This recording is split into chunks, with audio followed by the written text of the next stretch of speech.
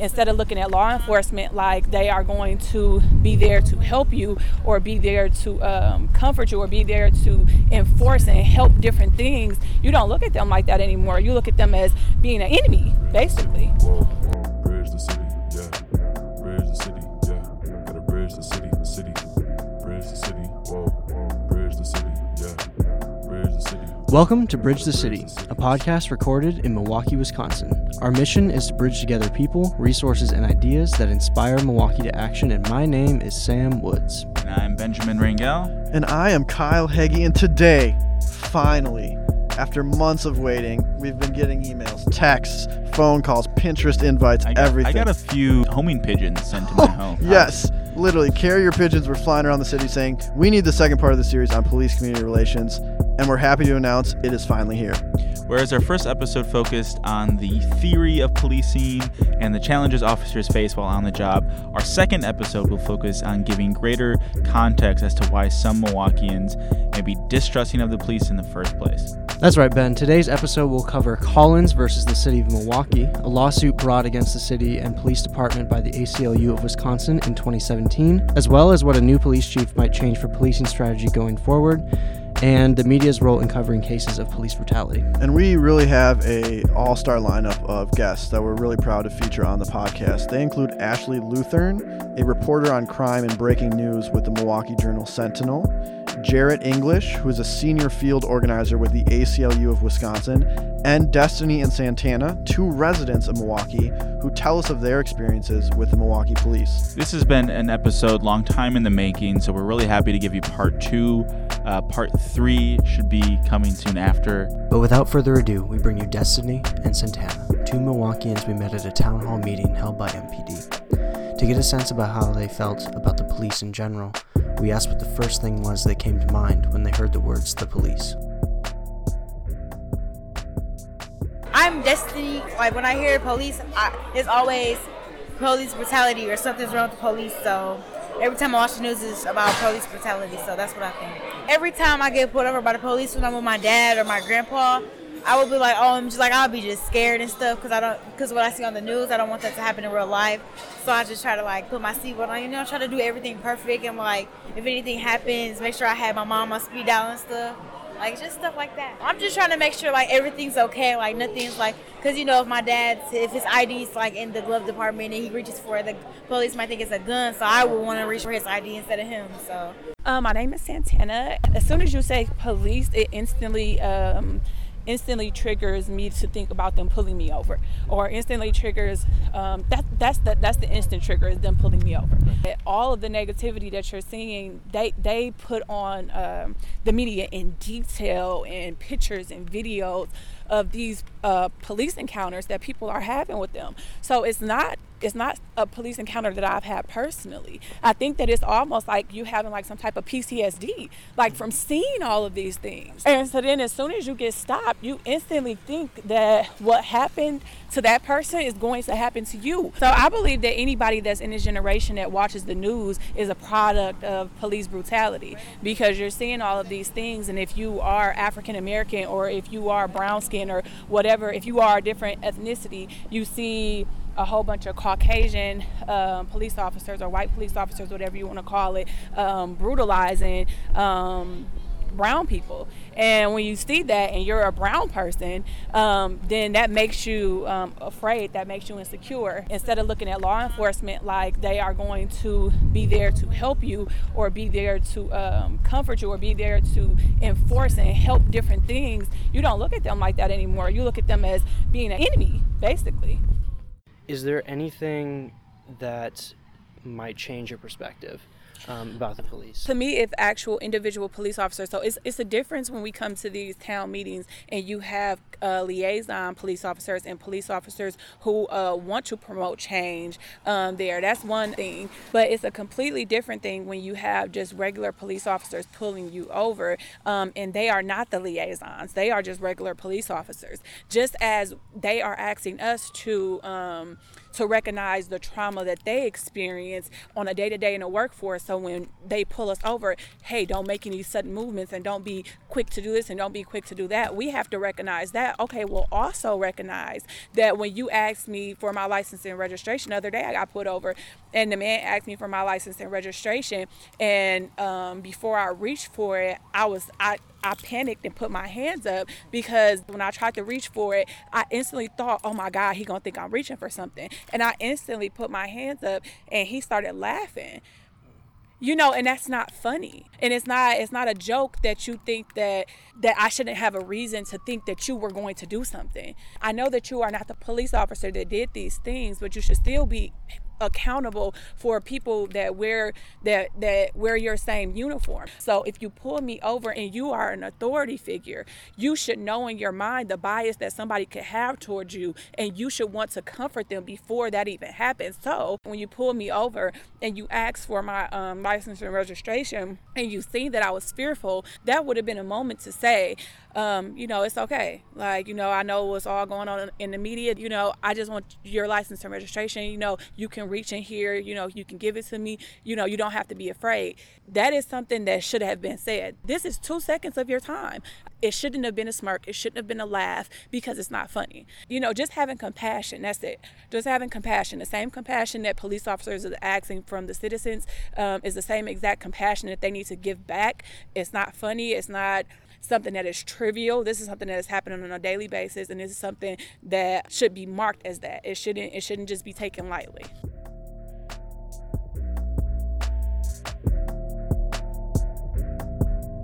Destiny and Santana highlight a lack of trust of the police amongst many in the Milwaukee community due to the actions of both Milwaukee police as well as the police in other cities, and this lack of trust is not unfounded.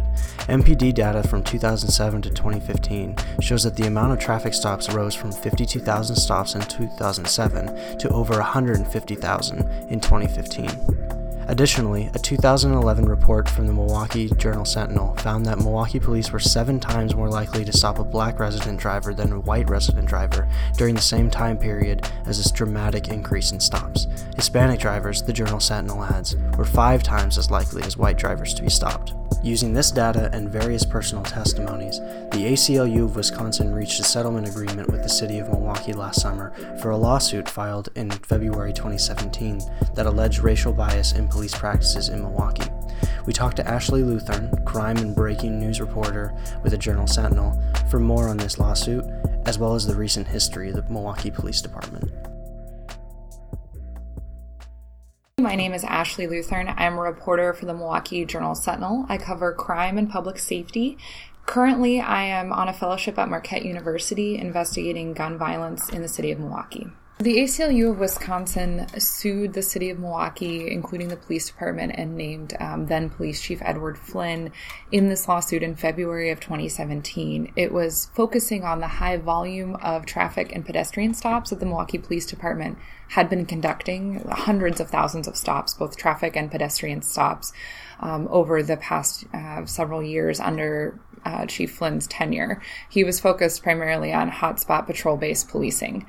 That was filed in February of 2017. It was resolved and settled in the summer of 2018. And I believe that right now, the city and the ACLU of Wisconsin are still going forward and trying to, they've signed the agreement, but they're getting in place the consultant and all the additional monitoring that will be taking place afterward.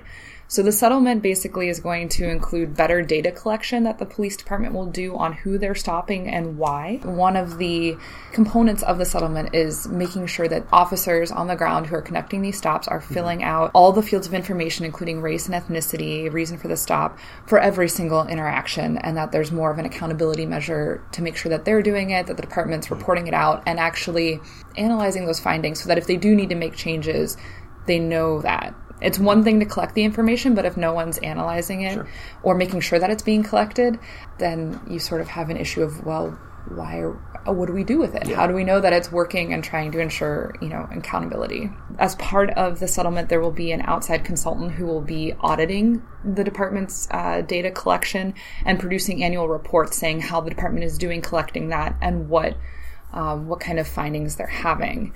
I should note that the ACLU of Wisconsin did reference a 2011 report that the Journal Sentinel did. One of our investigative reporters, Ben Poston, who is now at the LA Times, had done an analysis showing racial disparities in traffic stops.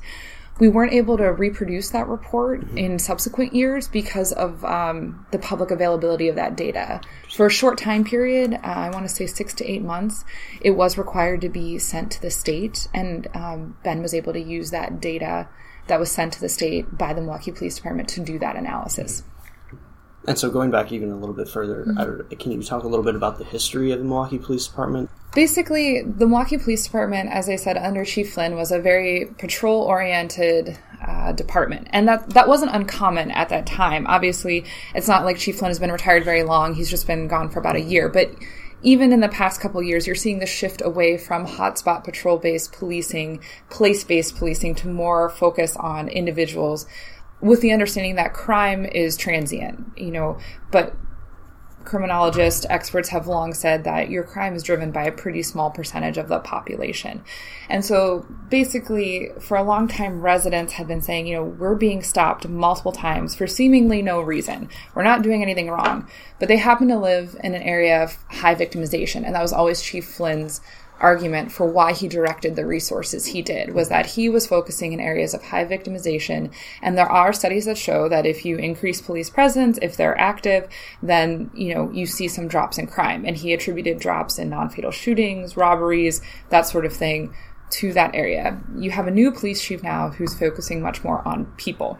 When Chief Morales was here speaking at Marquette's campus in the fall, he made a point of saying when he took over as chief, they had about 40 individuals on what they called a high-value target list. These were people who were actively wanted for shootings or other gun offenses, but primarily shootings. And his priority is to go out and if they have open warrants, if there's enough probable cause that they have an arrest warrant, they have a criminal complaint issued against them, they should be in custody. That should be a priority of the department. And so in his mind, it is more effective and important to focus on people who are causing the crime than to focus on areas in which crime is occurring. And part of that has to do with his personal philosophy. He's much more of a detective, investigator based. And it also has to do with things like the ACLU lawsuit. In the settlement, the city, they did not acknowledge any wrongdoing. It very clearly says, we are not saying we violated the U.S. Constitution and illegally searched people. But they are agreeing to these improvements in how they're collecting data. And at this point, the ACLU for quite some time has raised concern about just the high number of stops that Milwaukee was making. Raise concern as in saying, this is kind of suspicious, or raise concern as in actively filing lawsuits and things like that? They were actively discussing it. I think once you had the ACLU in New York City file their lawsuit against the NYPD's program of high-volume stops and searches, stop and frisk, there was a lot more attention paid nationally to other places that had high volumes of stops. I mean, we're a city of, about 600,000 people, and if you're stopping and interacting with 250,000 of them, I mean, that's a lot of stops. And frankly, they're not all different people, right? They're going to have people who are stopped multiple times. Destiny and Santana's responses have highlighted the influence of media and how their interactions with police officers on their own block can be influenced by the actions of police officers on the other side of the country. With this in mind, we wanted to ask Ashley Luthern about how she sees her role as a reporter covering cases of police brutality and the challenges that she has doing so. So I think the biggest challenge is there are always more stories to tell than you have the time to tell. I think you're in a shrinking media landscape and you really have to pick and choose what stories you're going to tell, what stories you're going to investigate. I mean, my colleagues have done incredible work holding the Milwaukee Police Department accountable, and the department's been the subject of multiple investigations. All of that takes a lot of time. And that's not to discount the fact that there also is daily breaking news that affects residents' life just as much as, a series like Both Sides of the Law or a series like Deaths in Police Custody that my colleague Gina Barton has done. So the biggest challenge is just continually having discussions with both people in the community and people that you work with to make sure, are we covering the right stories, the most important stories? Are we focusing our resources where they need to go?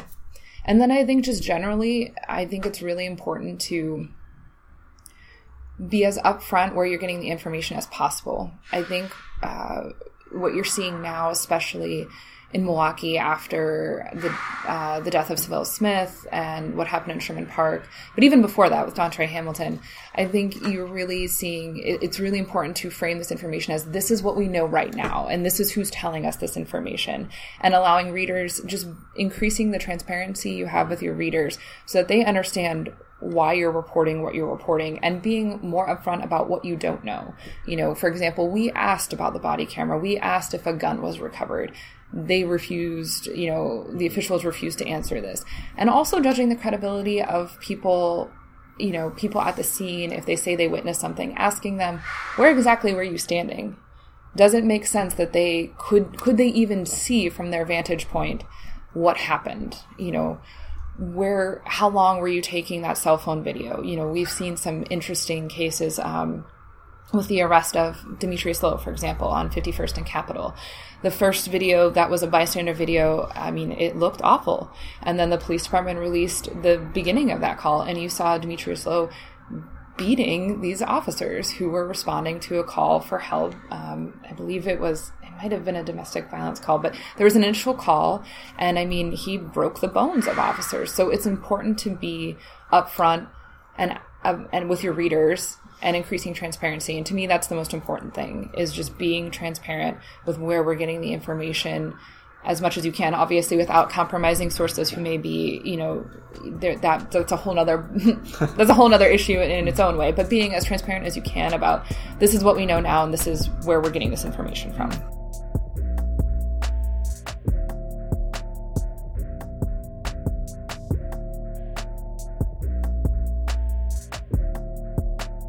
Ashley talked a little bit about MPD's policing strategy under Chief Flynn and during the years covered in the ACLU lawsuit.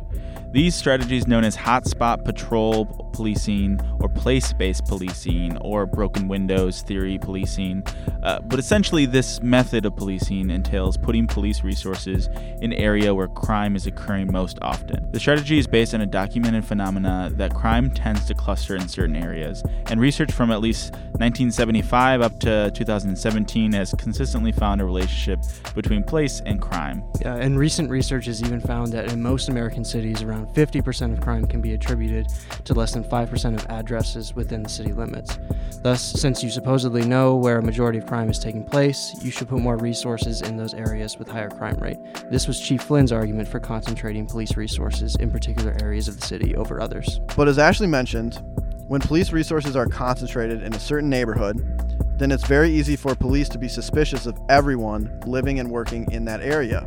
This strategy often can alienate local residents who feel attacked just based on where they live or where they work, which can undermine any remaining trust in the police to act in the community's best interest. To learn more about the unintended consequences of place-based policing and dive further into Collins versus Milwaukee, we talked with Jarrett English, Senior Field Organizer at the ACLU of Wisconsin.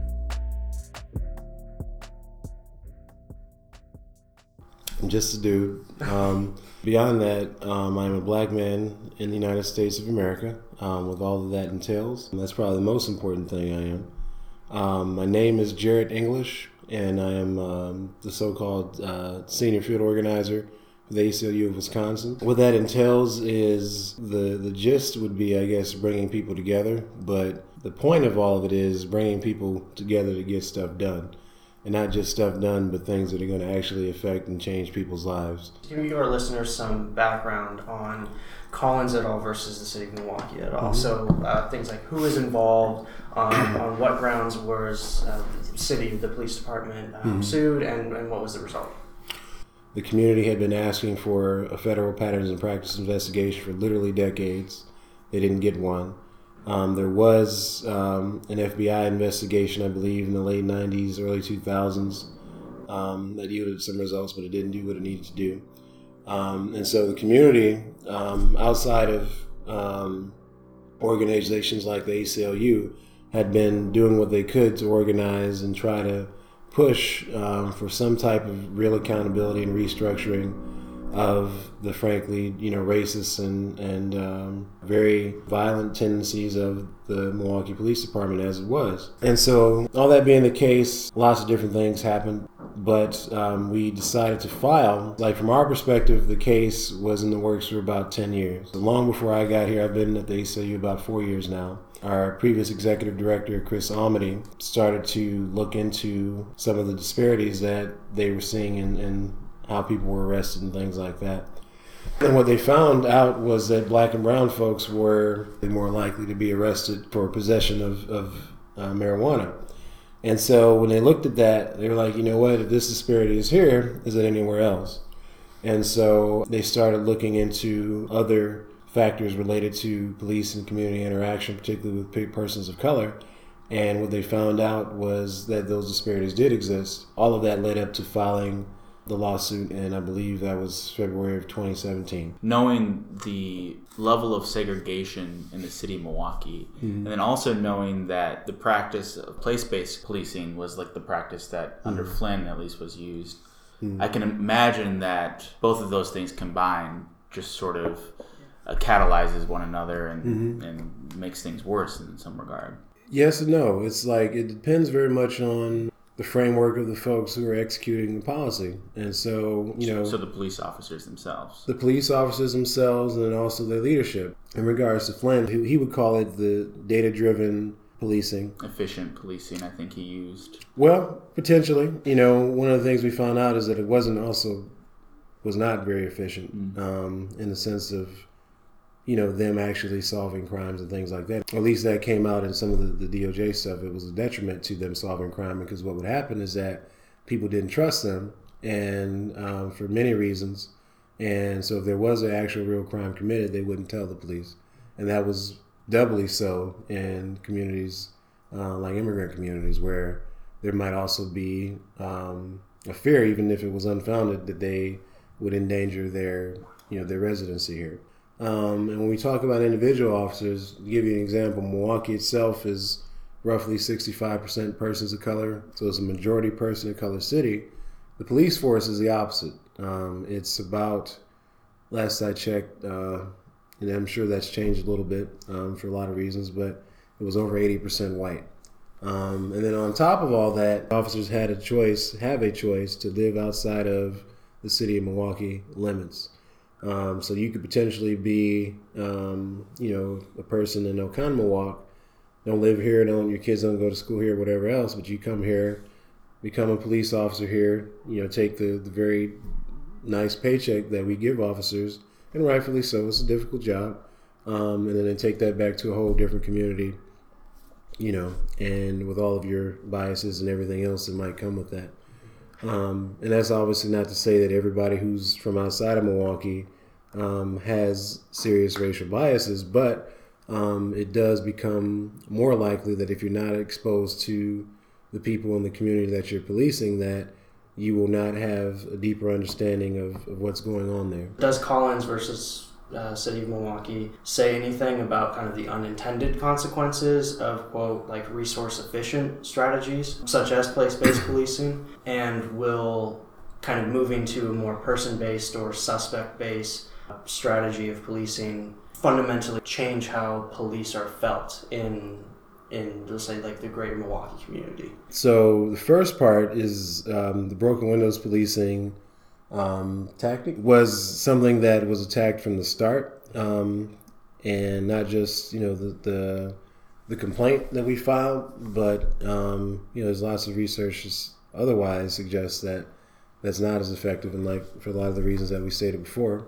And then the second part is talk about and I haven't heard him directly say that or read anything about suspect-based policing from Chief Morales, but that's also problematic in the sense of that in some regard, everybody could be a suspect. The challenge is for law enforcement is to engage with the community in a way where things are naturally coming forth, and not where you are antagonizing an entire population of people to, be, at your beck and call in regards to whatever enforcement tactic you want to do. It's the part that takes more work. And unfortunately, and this is something I'll say personally, I don't see that happening to the degree that it's supposed to, that it needs to, even under Chief Morales. And there has been I would say, a change from Chief Flynn's administration to Morales, but there's a lot of work to be done. There's a very long way to go. And I think that's the consensus also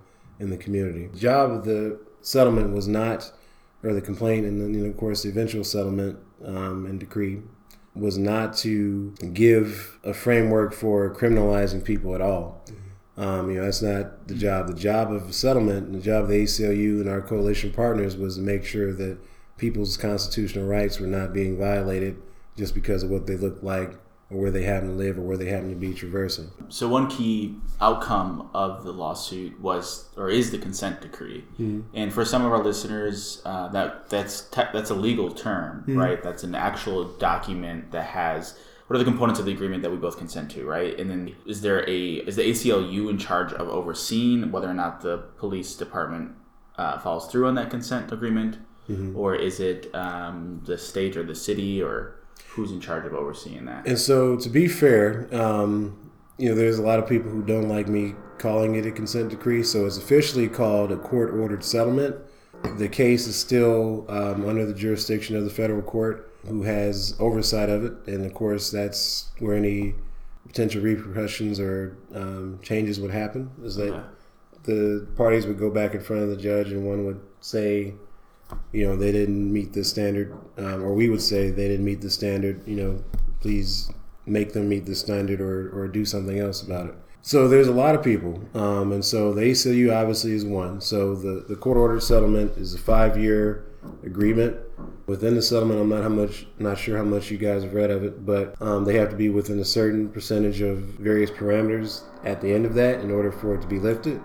And if they don't do that, then it literally can continue indefinitely until they do meet those standards. And in the sense of in charge of making sure that it is executed correctly, obviously the ACLU and our plaintiffs, there's a new entity that was created called the Community Collaborative Committee that doesn't have direct oversight authority, but they are an official city commission. And of course, we can talk about that. They came out of some of the work done under the DOJ or with the DOJ draft report. There's obviously the FPC, who was a co-defendant in the case, but they're statutorily the oversight entity that has absolute authority over both the police and fire department in Milwaukee.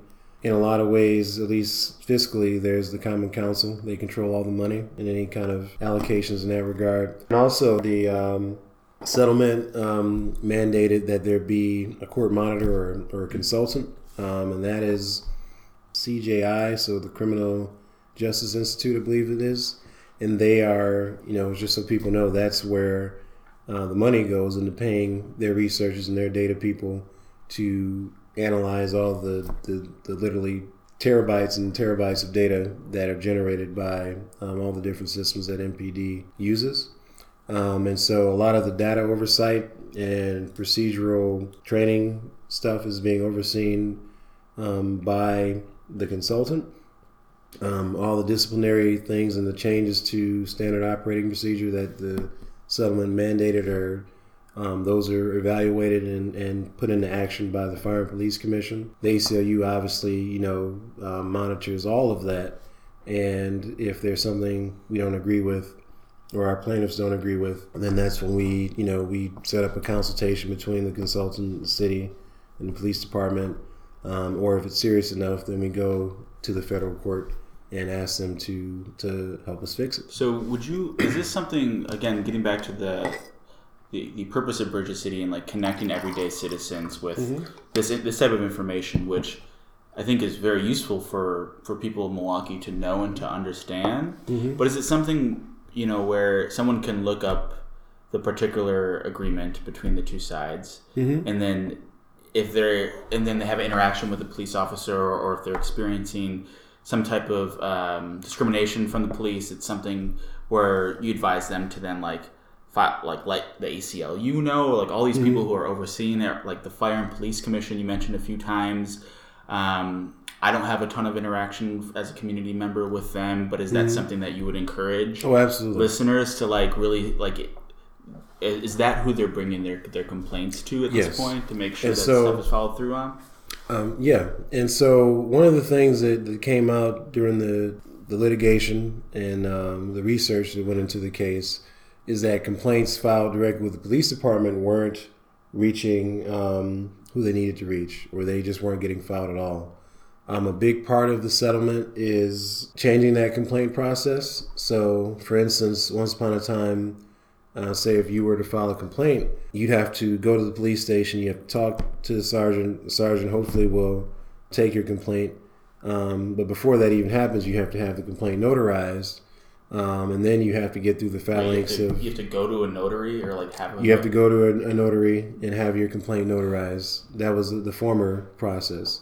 And so clearly what happened was that people never followed through because, for many reasons, but because there were so many barriers in the way. One of our plaintiffs, her son was unconstitutionally stopped and frisked by MPD, and she went to file a complaint. And the person, the sergeant, I believe it was, who took the complaint, basically did everything he could to keep her from filing it. And so she didn't file it. She ended up quitting that process. And that was fortunate because she became our plaintiff. But, unfortunately, that was not just like some kind of, rare occurrence that happened all the time. And the consequence of it was that, for instance, Chief Flynn, when he was the chief, they would basically brag that, they would have, say, 157, this is a random number, but it would be something like in those lines, complaints out of 600,000 people in Milwaukee. And, they could point to him and say that's true, but it's like, well, there's 10 steps between all the other folks and who didn't file a complaint to, the ones who actually got through it. And then on top of that, when people see things like that and they have interactions like that, they don't trust the process at all. And so they don't even bother to file a complaint. And one of the things that we found out, for instance, is that there was a young, and he was one of many that we've interviewed, but there was a young man who would be coming home from school, or he'd go and play basketball or something after school with his friends or whatever. Every summer he would say like clockwork, he would get stopped 4 to 5 times a week. He didn't have a record or anything like that. And he's just a kid going to school, doing what kids do, going to hang out with his friends, play ball, whatever, and coming home. And so sadly, things like that were a regular occurrence, not just something that was just out of the blue that happened every once in a while. And so the complaint procedure was a big focus of the case.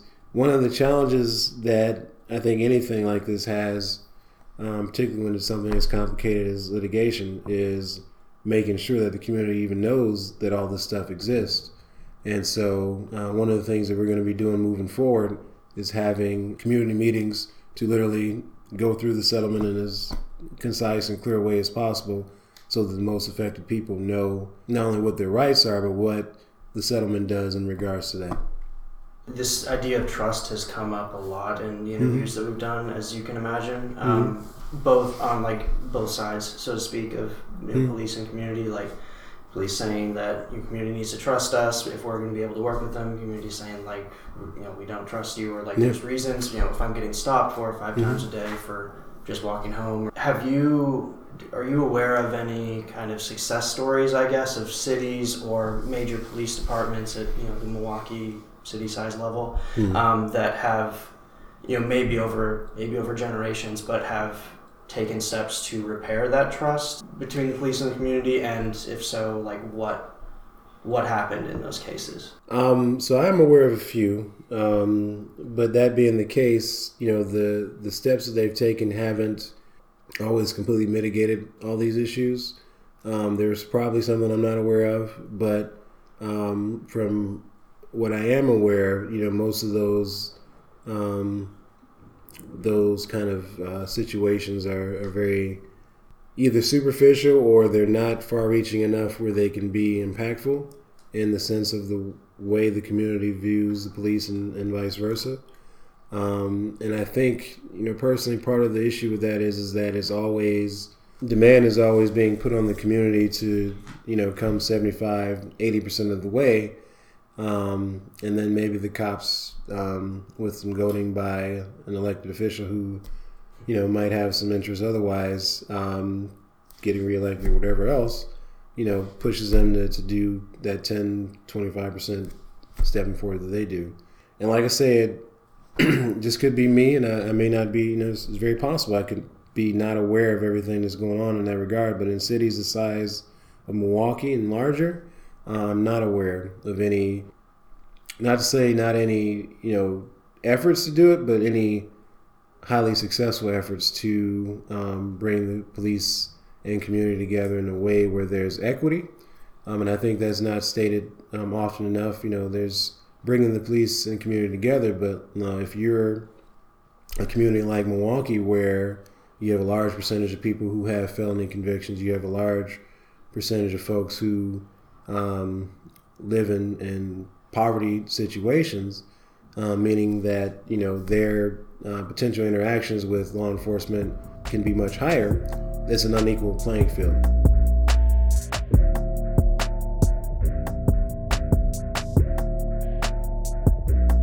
Because this is Bridge the City, we want to leave you with action steps. These action steps will help you stay informed about the settlement agreement and police-community relations generally in Milwaukee, and to get engaged in some of the efforts to repair them. What I would encourage people to realize is that just because there's a settlement doesn't mean that this is over. I would encourage people to think of, for example, a lot of the concern people have had about the Milwaukee County Jail. The Milwaukee County Jail has been under a consent decree for decades at this point. They have an independent monitor who issues periodic reports. It is the responsibility not just of reporters, but of the general public to demand to know what's in those reports and to pay attention to them. For people who care about police accountability and government accountability just generally, I know it's not always glamorous, but paying attention to the Milwaukee Fire and Police Commission is the most important thing you can do. The Fire and Police Commission is among the most powerful, and it is, I think, the oldest civilian oversight commission of fire and police departments in the country. Those are regular citizens who are appointed by the mayor, confirmed by the council. They are there to represent you, and they do have extraordinary power. They, I believe, just within the past month, were reviewing the policies for stop and searches and traffic stops.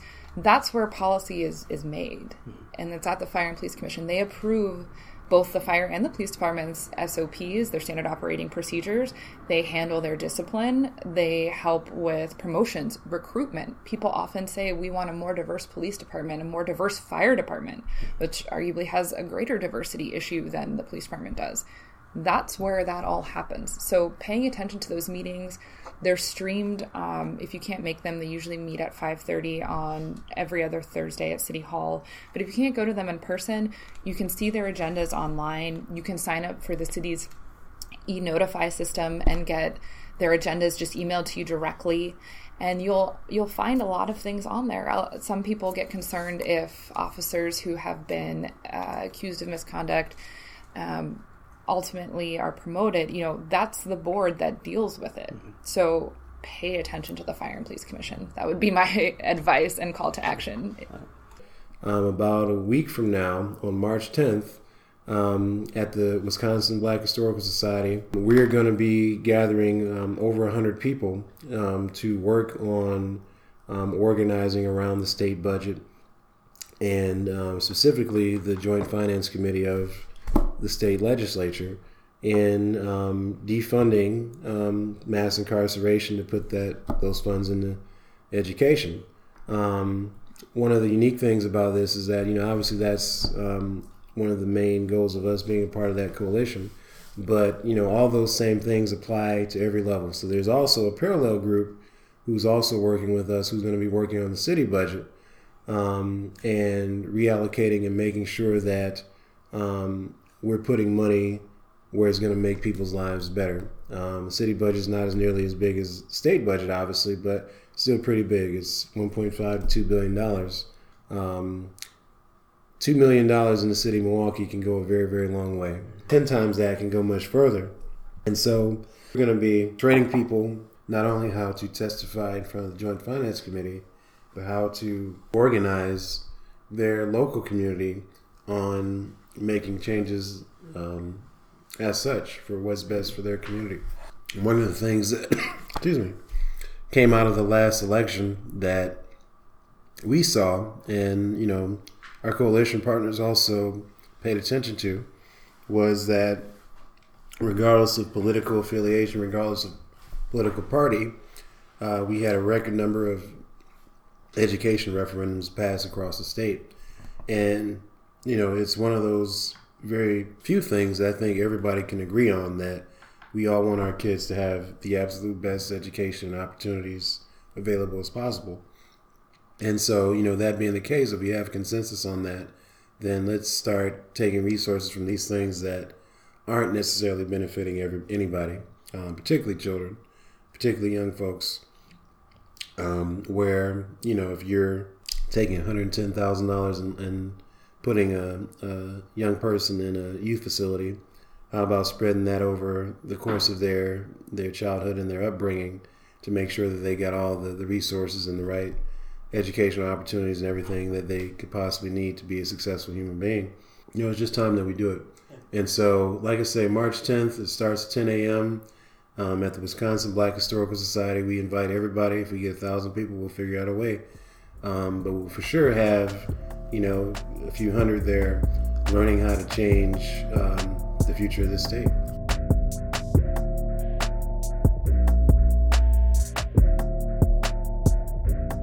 This brings us to the end of our second episode on police-community relations. Look for our third episode to come out in the coming weeks. In that episode, we'll look into other components of the justice system, as well as the role of third-party organizations that work to build trust between the police and the community. We also have some events coming up to add to your calendar. In addition to the ACLU's budget workshop on March 10th, which is at 10 a.m. at the Wisconsin Black Historical Society, there will also be a town hall meeting hosted by the ACLU on the settlement discussed in this episode. If you're wanting to learn more about the settlement or how to get involved, or you just want to meet Jared in person, come to the Wisconsin Black Historical Society Museum on March 27th at 5:30 p.m. to learn all about how the settlement affects you and your rights. Also, Bridge the City is co-hosting a political open mic with Milwaukee on March 21st at Mobcraft Brewery at 6 p.m. That's right. The topic of the open mic is criminal justice and what that should mean in Milwaukee. So, coincidence, this episode talked all about that. Perfect. We're going to have an event about that. Yeah. So, you should all be there. Now that you're informed, you should be there. And it's going to feature many of the topics we just covered. Not only the topics we covered, but a plethora of guests will be there. Seems like Bridge the City might be a career maker. Wisconsin Supreme Court Justice Rebecca Dallett, Office of Violence Prevention Director Reggie Moore, District Attorney John Chisholm, Safe and Sound's Katie Sanders, State Rep Evan Goyke, Mayor Tom Barrett, and yes, the Bridge the City team will all be in attendance for the event. But most importantly, you. We'll be including an open mic session where you can voice your ideas about how to build a more just criminal justice system in Milwaukee on the same stage as our guests. So come out and join us on Thursday, March 21st at Mobcraft Brewery at 6 p.m. for what will be an informative and lively night. You can go to Milwaukee's website to find more information, Eventbrite to register, email us, tell us you're coming and you're excited, tweet at us, Facebook, Instagram, the whole shebang. We'll see you there March 21st. And finally, thank you to our guests. These include Ashley Lutheran with the Journal Sentinel, Jared English with the ACLU, community residents and important voices, Destiny and Santana.